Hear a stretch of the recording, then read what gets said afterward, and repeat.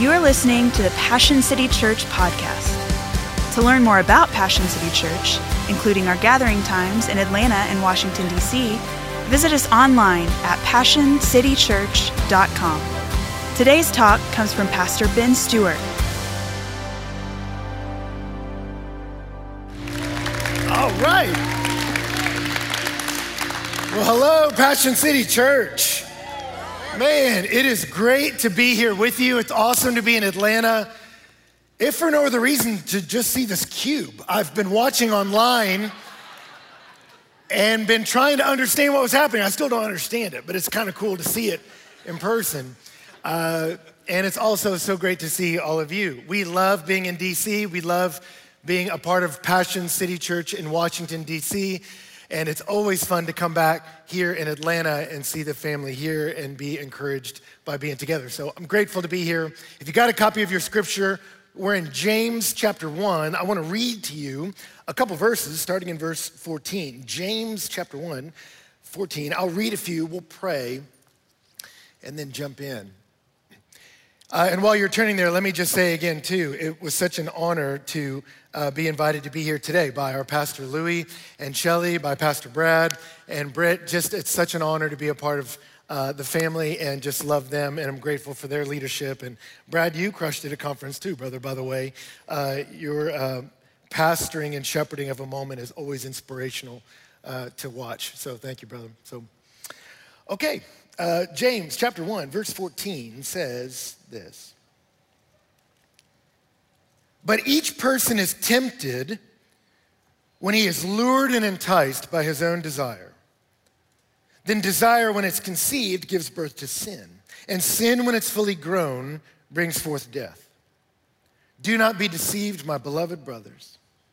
Every good gift and every perfect gift is from above, coming down from the Father of lights, with whom there is no variation or shadow due to change. Of his own will, he brought us forth by the word of truth, that we should be a kind of first fruits of his creatures. Well, Father, we just ask for your grace now as we open your word together and as we open a new year together.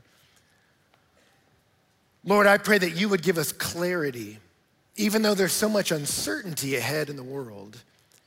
May we get clarity on what it is that you think about and what it is that you care about. And I pray, Lord, it would inform what we think about and what we care about.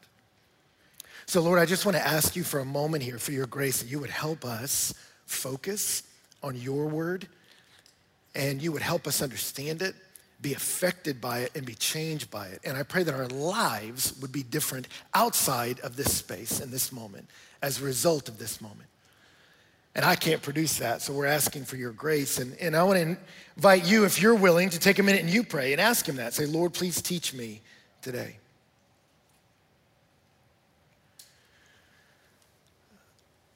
And then if you would, please pray for me that the Lord would use me and I'd be helpful to you.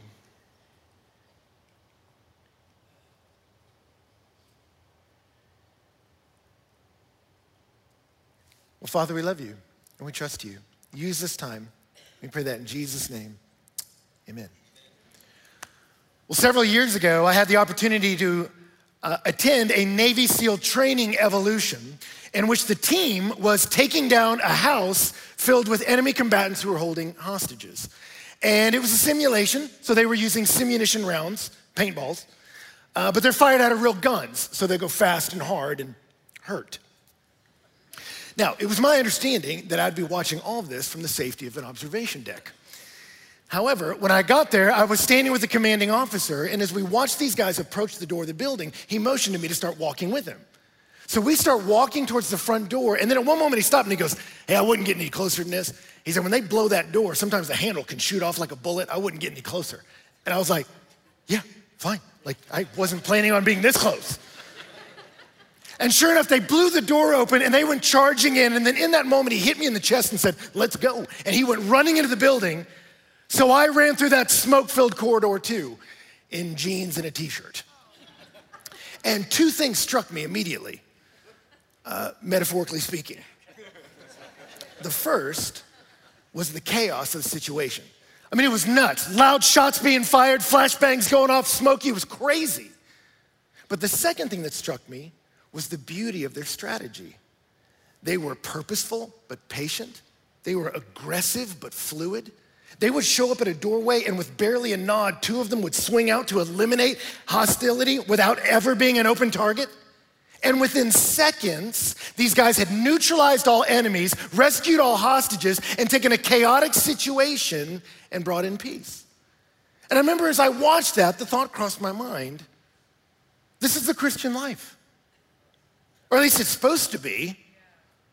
Like, I don't know about you, but I don't think you have to journey long in life before you realize a life of spirituality occurs in a context of adversity. It's a fight, not against people, but it's a battle spiritually. And some of you have encountered that you don't have to be a believer long before you realize the pursuit of intimacy with God occurs in a context of adversity. Some of you start the new year and you're like, I'm gonna read the Bible this year. And as soon as you start reading, all manner of rival thoughts and affections come to the surface and you can't focus. Others of you set resolutions that you've already broken because you've realized the good I wanna do, I don't do. And the evil I don't wanna do, I keep doing that. And we realize, man, the pursuit of spirituality is happening in the context of adversity. It's a fight, it's a struggle. And if I can be honest, for many of us, we're just not doing great. And particularly in our modern world, there's something about modern life that's not promoting human flourishing. That anxiety and depression are on the rise, particularly among young people. And polarization politically and philosophically has incited fear in us and anger and discouragement, and the constant comparison of our lives with other people's pristine presentations on their phone has filled us with depression. And then that irresistible lure of the phone keeps us in that place of comparison and that place of polarization and that place of stress and despair. And in the midst of all that, some of the traditional buffers of stress, of community and intimacy with God have been removed. And so into that vacuum, addiction has taken its place for many people. And you look around and you go, if we're in a fight, we're not doing great. And if I can be honest, for many of us spiritually, we're discouraged by that situation. That you said, man, I thought when I came to Jesus, it'd be easier. And maybe you go, I don't know what I expected. Maybe when I put my faith in Christ, I just thought some of these struggles inside would go away. Some of these desires would leave. I just thought I'd be happy all the time and peaceful all the time and fly around and sprinkle Jesus dust on everyone. Like, I just thought it would be easier. And then you show up in places like this and we bring up the guy that was like, man, I was hooked on every single drug. And I put my faith in Jesus, and you know what? I never struggled again. That temptation was pulled up by the roots. And you hear that and you're like, that's so great. But then you're like, God didn't even mildly prune my addictions. They're still growing and as robust as ever. So maybe I'm doing something wrong. What has he got that I don't? God, and some of you are just discouraged by the situation because you go, man, the constant hum of my failure is just running in the background of my life. And it's like a wet blanket of discouragement is putting out your fire of affection for the Lord, and you're discouraged by the situation. Or others of us go, no, Ben, I know. I've been a Christian long enough. I've read the Bible. I know there's battle imagery and war imagery, and it's a fight. I get it. I understand that's the situation. What I need is a strategy. I want to look more like the SEALs and less like you. I want to look trained and prepared, not running around in flip-flops going, it's smoky in here. Like, show me how to be a victor and not a victim, right? And the strategies you've been using haven't been working. Like, I don't know about you, I grew up going to camp, and the first couple days of camp, everyone acted crazy. I mean, we were smoking, drinking 40s, it was out of control. That's not an exaggeration.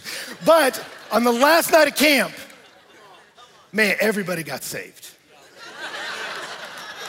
After a couple days of malnutritious food and little sleep, we were all a little emotionally volatile. And the band would get us all worked up, and the speaker would get us fired up. And at the end of it, we were all locking pinky swaying, singing Friends Are Friends Forever. And then at the emotional pitch, it was open mic night. And one after one, we would get up there and say these big promises of what we were gonna do for God. I just want you all to know, I'm never gonna sin again. You're like, I don't think he is. He's had such a good week at camp. I literally think he's there. I just want you all to know, I'm gonna tell everyone on the planet about Christ. Like, he is prophesying right now. And on it would go. But there wasn't a one of us that 2 weeks later hadn't broken every promise. And we were in our bedrooms surrounded by the same addictions going, what's wrong with me? And for many of us, we're like, you know what? Maybe there's a super spiritual life available to some other people and it's not available for me. And for many of us, we're discouraged by the situation and we need a new strategy. And so my hope in these few moments is not to give you a pump-up speech. I don't think that's what we need at the beginning of this year. I want to help you struggle well. And so I want to look at the situation and then go, then can we almost in an emotional way evaluate our strategy? So we'll look at the situation and the strategy. And the situation is frankly this: it feels like a war because it is a war. That spirituality is in the context of adversity. The pursuit of God happens in that space. Jesus presented himself that way. As much as he's presented in the scriptures as a shepherd and a caretaker for us, he's presented as a warrior. 1 John 3:8 says the Son of God appeared for this purpose, to destroy the works of the devil. That his reason for arriving was destruction. That Jesus came as a landed invasion. The first introduction of the Son of God in Genesis chapter 3 was the seed of the woman will come to crush the head of the serpent. The very first mention of the arrival of Jesus is in the context of adversity. He's going to war against the one who's deceived us. And so you see Jesus' arrival as a landed invasion. He came to fight for you and for me. And it wasn't just an invasion, it was a rescue operation. That in his first sermon, he stepped forward and said, I have come to proclaim release to the captives. The assumption there is you're held in bondage and you can't get you out. And one of my favorite explanations of his life in Luke chapter 11, Jesus was asked to explain his ministry. And he said, imagine a guy who's fully armored up with a bunch of treasure. He said, now imagine a stronger guy beating him up, stripping off his treasure and taking his things. That's me. You ever describe Jesus that way? He's like a dude that beats someone up and steals his things. That's Jesus. Read Luke chapter 11. When a strong man fully armed guards his house, his possessions are undisturbed.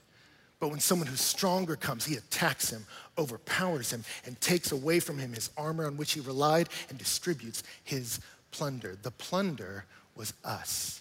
The strong one was the enemy. And Jesus says the good news is the stronger one is here. Why do you think demons fled when Jesus showed up? Because the stronger one is here. And let me just encourage you, church, with this. If you're wrestling with some addictions and discouragements and you have a New Year's resolution, but it's a weak little cardboard shield against the onslaught of your addiction, let me tell you something. There's a stronger one here.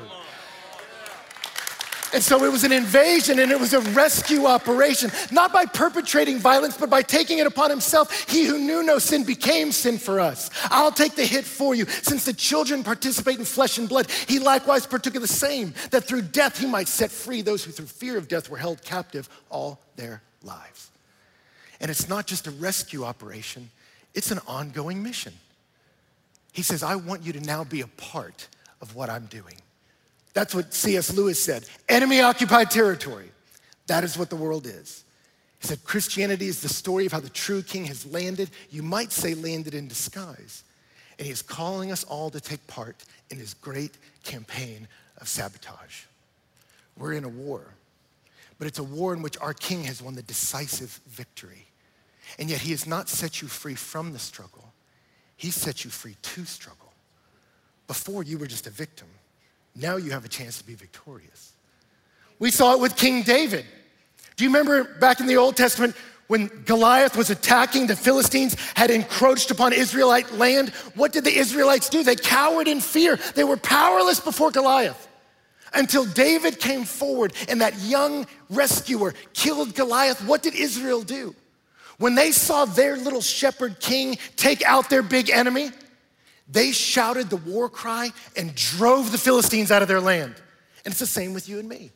We are powerless against death and sin and condemnation. The enemy has it on you and he's right. You're worthy of it. And yet the Son of God, Jesus Christ, came forward. The Son of David beat death, our biggest enemy, our condemnation, our shame. He beat it and buried it. And what does that allow us to do? What the Israelites did. Shout the war cry and drive the Philistines of fear, lust, and pride out of our hearts. He's empowered us. There's a great movie, Master and Commander. starring Russell Crowe, that he is the leader of an English ship charged with taking out Napoleon's greatest frigate. And at one moment, he goes and pulls his ship alongside, disables their mainmast, boards the ship, fights the men all the way down to the hull. And as the captain gets down to the bottom, there are all these English sailors held captive in a cell. And you watch him break open the chains, swing open the gates, and the men run out, huzzah! And as they run out of the prison, they're each handed a sword because they've been set free, but they've been freed into a fight. And it's the same with you, and it's the same with me. And some people I talk to are so discouraged, they come to Christ and go, I just thought I wouldn't wrestle with these desires anymore. Read the text, man. Before, you were just a victim to it. Now you have the possibility to be a victor, but you are not freed from the fight, you're freed for the fight. And he's set you out, and he's handing you a sword, and it's time to go to war. And so, in our situation, if I could summarize the spiritual life for those of us who are in Jesus, I would say it's one movement with two parts. It's one movement with two parts. It's a movement away from certain things and a movement towards certain things. Right? It's a movement away from ways of thinking and ways of living that isolate me from intimacy with God. And it's a movement towards ways of thinking and ways of living that promote intimacy with God. Old school theologians had a word for this. They called it sanctification. Sanctification, it's a word that's built off the word holy. Sanctify, holy is the same word. And holy means set apart. And you can hear these two pieces in that word. That in the Old Testament, there were utensils that were holy in the temple. That means they were set apart from common usage. They were only to be used in worship. My wife is holy unto me. Only I may touch her, you shall not, right? Some of you have a coffee mug that is holy unto you. No pagan lips may touch it. You see it? Away from certain things, towards others, right? Now, theologians had a word for each of these two parts. The movement away, they called mortification. That there are certain ways of thinking and ways of living that used to be a part of my life, that maybe still are a part of my friends' lives, but now I mortify them, I kill them. I will not revel in which my King died to set me free from. I put these things to death. They're not a part of my life anymore. But then there are other things, and they call this other part vivification. But there are other ways of thinking and ways of living I want to help vivify, I want to bring to life, I want to promote. If we were using gardening imagery, this would be the pulling up of weeds. There were things that used to be true of me. They just don't have a place in my life anymore. And this would be the planting of flowers and plants. But there's some other things I want to plant into my life. I want to see get enriched in the soil of my soul. I want to see flourish and grow. If we were using dating imagery, this would be me taking my wife on dates and talking to her and going to restaurants that aren't ringed with TVs so I can listen with my face and those sorts of things. This would be not yelling at her or dating other women. See that? I don't do these things, and I do these things. It's one movement, but two parts. That's spirituality. Now, let me clarify before we move on to our strategy. What I'm not saying is, so this is the devil side of the stage, that's the God side of the stage. So you gotta get on that God side, kids. Like, I'm not saying that because that makes it sound like God is standing over here waiting for you to get your act together. And that's not the way it works. Jesus said, when you put your faith in me, I make you something new. You've been transferred out of the kingdom of darkness into the kingdom of the beloved Son. I will never leave you. I will never forsake you. He is with you purely by grace because of his finished work on the cross. And yet, I know my wife will never leave me. And yet I can feel miles away from her, even when I'm physically next to her, because I haven't done the work to cultivate intimacy. And it's the same with Jesus. He's not gonna leave you. The fight is for an unrestrained intimacy. That's the fight. Do you see it? Paul said it this way to Timothy in 2 Timothy 2:22. Flee youthful lusts and pursue righteousness, love, faith, and peace, along with those who call out to the Lord out of a pure heart. Do you hear it? I'm fleeing and I'm pursuing. One movement with two parts. I call it the big no and the big yes. And a lot of people are familiar with the no's. Man, you came to Christ, you can't do this, you can't hang with us, you can't do that. Yes, there are some no's, but they free us up to the better yes. And this process does not happen in a vacuum. And so as we look at our strategy, we have to realize we have an enemy, and that enemy hates us. So I remember when I was in middle school. I remember the first day of middle school. I was so excited to go to school. I was gonna ride the bus with my big brother, and who was, by all accounts, endlessly cool. So as we got onto the bus, he was walking towards the back where all the cool kids sat. I was related to him, thus cool by proxy, so I made my way to the back. And as I did it, this guy jumped up right between us and put his face right in my face. And this is before I knew that's what some guys do when they want to fight. I just thought he had like proximity issues. He's right in my face, and he was like, "Are you Cole Stewart's brother?" And I said, "Yeah." He said, "I hate your brother." And it turns out, what I didn't know at the time, learned later, was this kid was a bully. Got some emotional needs met by picking on little kids. He just had one problem. He had decided to play football, and so had my brother. And one day at practice, my brother was running with the ball, and this kid, Marvin, attempted to tackle him, and my brother ran into him and hit him so hard that he flew through the air and made squealing sounds like a piglet, which when you're trying to be a bully will cramp your style, right? So fast forward back to the bus, he looks at me and he said, "Are you Cole Stewart's brother?" I said, "Yeah." And he said, "I hate your brother." And then he said, "So I hate you." And then he put his finger on my face and said, "You look good with a cigarette burn here." And pushed my face. And then from behind him, we heard the voice, "Marvin!" He kind of straightened up. But as he sat back down, he said, "It's gonna be a long year, little brother." Now question, why did he hate me? I didn't do anything to him. I'll tell you why. Because I looked like the one who shamed him. And Jesus triumphed over the enemy. And if you associate with him, you now have an enemy who hates him, so he hates you. And he will not be successful at a full frontal assault against our king. So what will he do? He's coming after you. So when you come to Christ, you aren't less of a target of temptation. You might be more so. Right? And so if we know that, what do? Well, let's look at what he does and then what we do. Let's talk about strategy. Let's look at what his goal is. His goal is to get you to sin. What does that mean? It means that you would take a willful step away from intimacy with God. Right? How would you do that? Why would you participate in something that insane? Well, he has to create an environment where that looks attractive. And how does he do it? Well, he knows how you're wired. He knows that you have a mind, cognitive faculties. He knows that you have affections, inclinations towards and disinclination towards certain things. And he knows you have a will, a decision-making mechanism, right? That we are mind, affections, will, head, heart, and hands. So what does he do? He solicits thoughts to the mind to stir the affections, because our thoughts are the fuel for our affections. Our affections are the engine of our actions. Do you see it? And when you enact the will, you sin. You start to move to places you were never meant to be. But to get you there, he has to create this environment that the Bible calls temptation. And you go, "Ben, where are you getting all this?" Well, I got it from James. We read it earlier. James said in James 1:14, "But each one is tempted when he is lured and enticed by his own desire."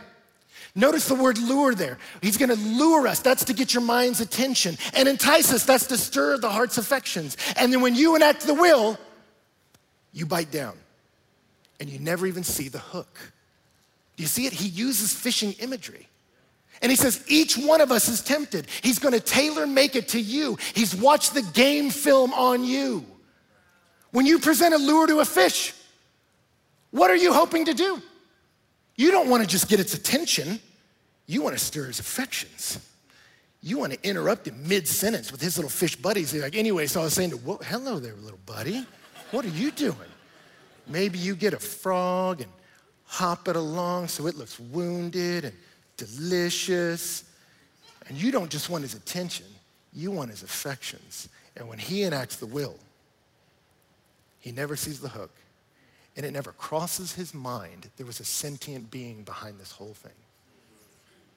And yet some may look at that and go, "A frog? Really? It's gross." Like that turns you on? I don't know how you can call yourself a real fish if you struggle with that. Ew. Well, that's fine. He just gets a different lure for you. Maybe something shiny that you'll go, "Ooh, shiny," right? Each one is tempted. Some of the best self-knowledge you can have is, how does he get me? Paul told Timothy in 1 Timothy 4, keep a close watch on yourself and your hearing. Persevere in this to save both yourself and your hearers. He told him, know what you believe, Timothy, and then know yourself. Be a student of you. Know how he gets you so you can make a different choice. And so I watched this whole thing play out, and I become a student of myself, because Sun Tzu said it in The Art of War. If you know your enemy and know yourself, you need not fear the result of 100 battles. But if you know neither your enemy nor yourself, you will succumb in every battle. And some of us, that has been the story of every year for you. But when we see his strategy, we can enact our own. What do? Let me give you 3 things. Number 1 is we eliminate the moment. Eliminate the moment. Jesus told his disciples in Matthew 26:41, watch and pray that you enter not into temptation. But notice where Jesus draws the battle line. He doesn't say watch and pray that you may not enter into sin, a willful step away from intimacy with God. He says watch and pray that you may not enter into temptation. That if this always leads there, let me stay away from this. You see it? And so I had a friend that years ago told me about a buddy of his that had confided to him, that said, hey man, he'd been having arguments with his wife. And in those arguments, they had escalated and they become shouting matches, and they'd even become physical at times. It was the destruction of their marriage. And my friend, he confesses to, he said, hey man, you can't ever put your hands on your wife in a hurtful way. You need to get counseling. The church needs to come around you. We need to solve this. He says, hey, but as we're looking at this, what is the environment that leads you to this place? And like most people, he's like, man, I don't know. He's like, yeah, you do think about it. He's like, well, you know, like we go to this bar on Thursday nights and we drink with some buddies, and she always wears less clothes than I want her to, and then people start hitting on her and she doesn't rebuff their advances the way I want, and so we start arguing, and then the argument escalates when we get home, and on it goes. My buddy told him, well, man, you may need to get some counseling, but why don't, as a first step, y'all just quit going to that bar? That's not gonna solve it all, but if this always leads to that, let's start here and eliminate this moment. And it never crosses his mind. Well, it's Tequila Thursday. Well, it's not worth sinning over. And I talk to so many people that they're the same way, that say, man, what's going on with you? Man, I struggle with pornography. Where does it get you?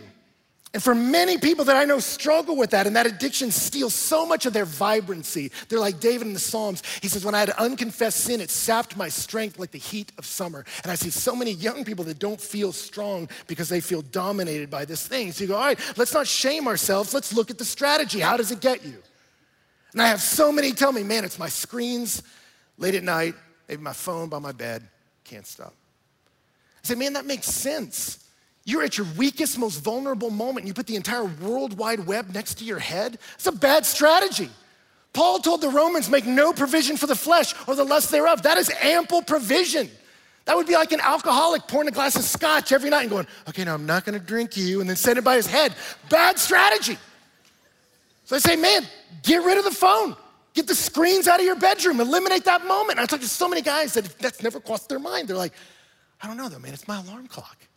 Well, then buy an alarm clock. They're not expensive.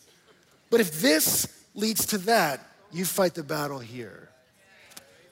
And let me tell you something. Jesus used that illustration of if your right eye causes you to sin, pluck it out. And he wasn't saying literally pluck your eye out, because you could just lust with the left eye, or you pluck them both out and still lust in your mind. What he was saying is many of us aren't getting radical enough. And for me, I talked about it at a conference of just the way anxiety and comparison and polarization is pushing through screens that are built to incite that kind of emotional response. And I realized if I start my day here, I start off slant and it doesn't get better. And so this thing gets away from me. I'm gonna put scripture before social media. I'm gonna pray more than I post. I'm gonna take a walk with the Lord rather than soaking in the world, because this creates chaos and I want calm. And yet I talk to so many people that they're soaking their minds in the anxiety being presented to them in the world, and they're not even evaluating what it's doing to them. I'm not shaming you, I'm inviting you, evaluate. If I don't like where I am, if I don't like the outputs, consider the incomes, the inputs, and eliminate that moment. More we could say there, but James gives us 2 other things that can kind of help us. Number 2 is he says, paddle downstream. He says in verse 15, desire when it's conceived gives birth to sin, and sin when it's fully grown brings forth death. He says, desire is not a sin. Temptation is not a sin. But when you enact the will, when you unite your will with it, he does something interesting here. He actually doesn't use fishing imagery. In Greek, much like Spanish, nouns can have a masculine or feminine form, and desire is feminine. And so what he's saying is when you unite your will with desire, she gets pregnant. And she has a baby called sin. And sin is also a feminine word. And sin, when she's fully grown, she has a baby called death. And James does this on purpose to shock you, because the happiest moment in your life is the birth of a child. It's literally the bringing forth of new life. And he says, when you enact your will, when you unite with desire, she'll give birth to sin. And maybe you go, yeah, I know, but I don't care. But keep watching, because sin, she will bring forth death. You will bring a little bit of death into the world. And it's meant to shock you and break the spell. Because temptation often doesn't show you the conclusion. That's how it works. And so in recovery circles and Alcoholics Anonymous, they talk about thinking through the drink. When I want to get rid of some intolerable feelings, I go to something that will obliterate them. And the voice in my head will whisper, hey man, just do one. You know you can stop. You can quit at any time. You're an adult. You can handle yourself. And they have to go, no. I know if I start here, I'm going to end up here. And if I end up here, I'm going to end up there. And I don't want to be there. So before I get in this boat, let me look downstream and hear the crashing waterfall. And if I don't want to be there, I'm going to stop this thing up here. And I have a friend who's a pastor that in his prayer closet, he's got pictures all over it of pastors who are out of ministry because of moral failure. And it's a little morbid in there. You know, you're like, what is this about? And it's not morbid curiosity. Because as I walked out the door once, I noticed right at eye level, there was a picture of a pastor who had lied about using drugs and committing adultery and run around on his wife. But in this photo, he was still denying all the allegations. So there were all these paparazzi around his car, and you can see he had the smile on. He was kind of spinning the story. My friend had circled his wife's face and wrote next to it, look at her eyes. Because she had this stare that was a million miles off, or looking at nothing at all. And you could tell she just wasn't into the lies anymore. The damage was already done. And my friend did this to remind himself, when life gets hard, the enemy will whisper sweet escape. But before I start to believe that running into the arms of somebody else will provide for that, let me look downstream and see where it leads. Let me see what happens to pastors who make that choice. And if I don't want that outcome from my life, my family's life, my wife, my kids, if I don't want to be there, let me stop it up here. It's way earlier to fight your enemy before it has a chance to get his armor on. Don't wait until they're all armored up and fed and marching into your territory. So I do battle here. If I don't want to be there, I stop the flow here. I know for me, after my catastrophic back injury, one of my doctors told me, hey, one of the things you need to do is lose a lot of the not muscle you're carrying around. And I was like, okay, great, man. And I remember as I started to try to do that, I had a problem, namely that I love sugar. I'm like a hummingbird. I run off it. And I like chocolate cake a lot. And so I told my wife, you have to get this stuff out of the house. I said, because if I die, it's kind of your fault, you know? So we got to eliminate this moment. But then what happens when you're around it? And what I started to do is I started to say to myself, I can eat that. I can totally eat that.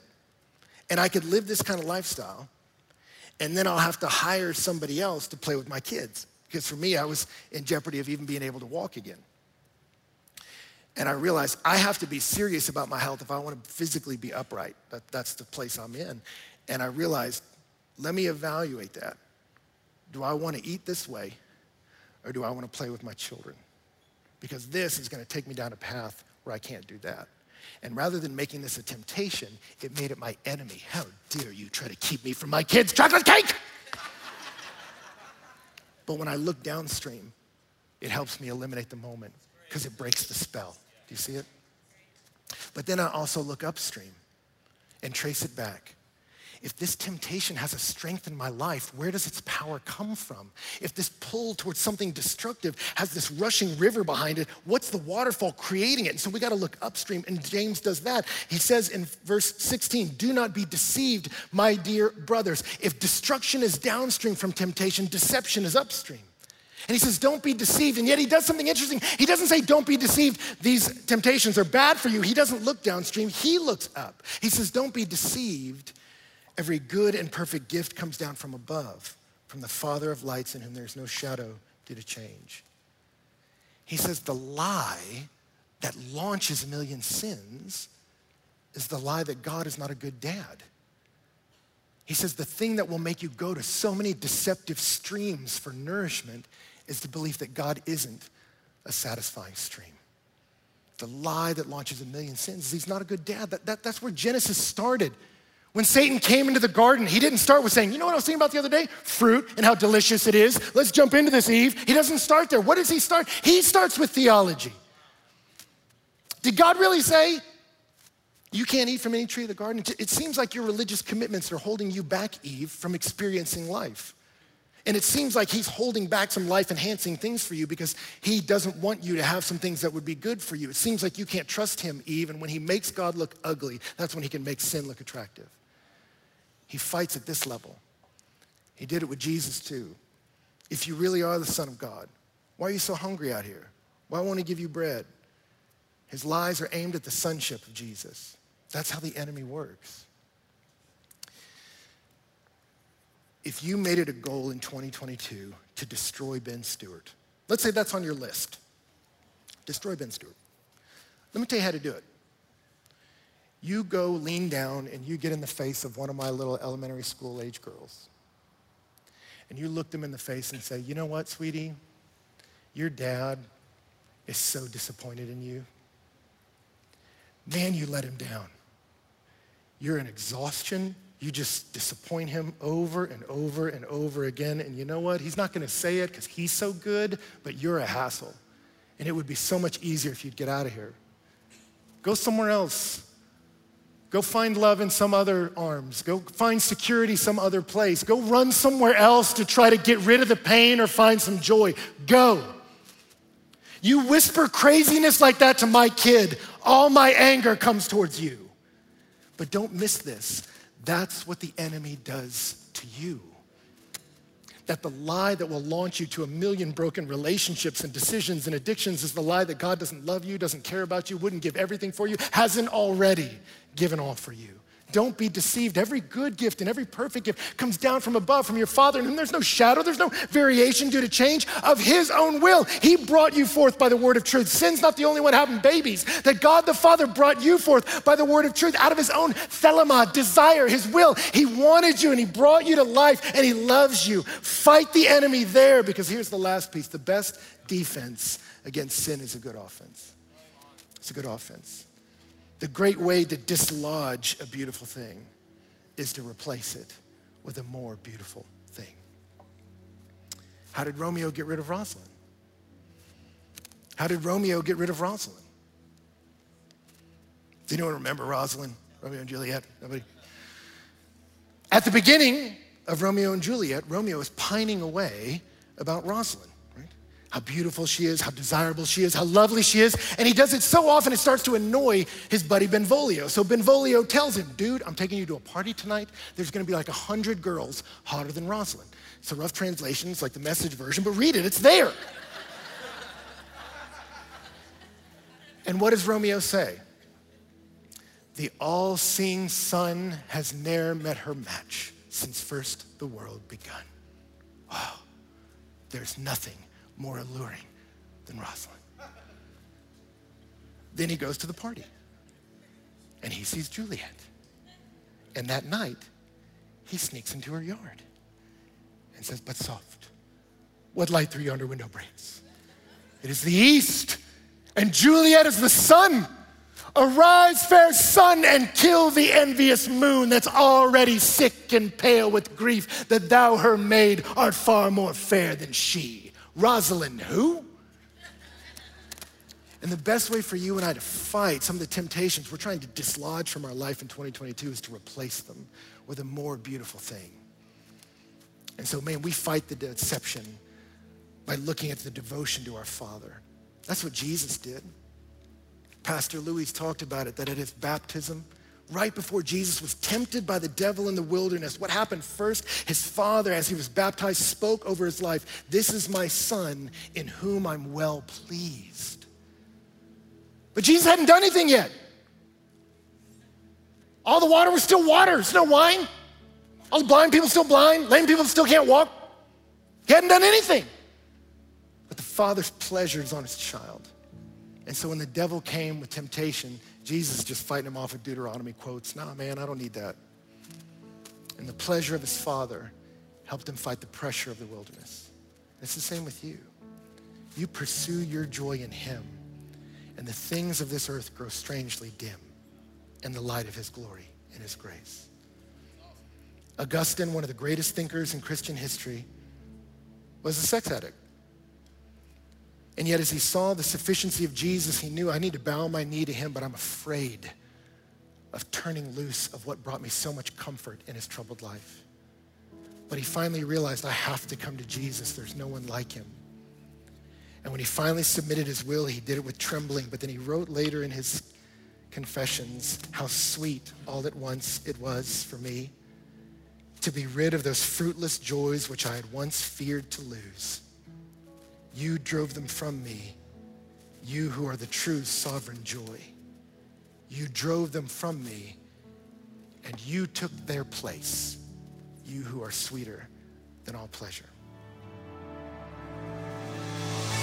If you were encouraged by today's talk, be sure to rate us and hit subscribe on iTunes, Spotify, and wherever you stream your podcasts. To experience other talks, videos, and live gatherings, visit us online at PassionCityChurch.com or download the Passion Movement app. And again, thanks for listening to the Passion City Church podcast.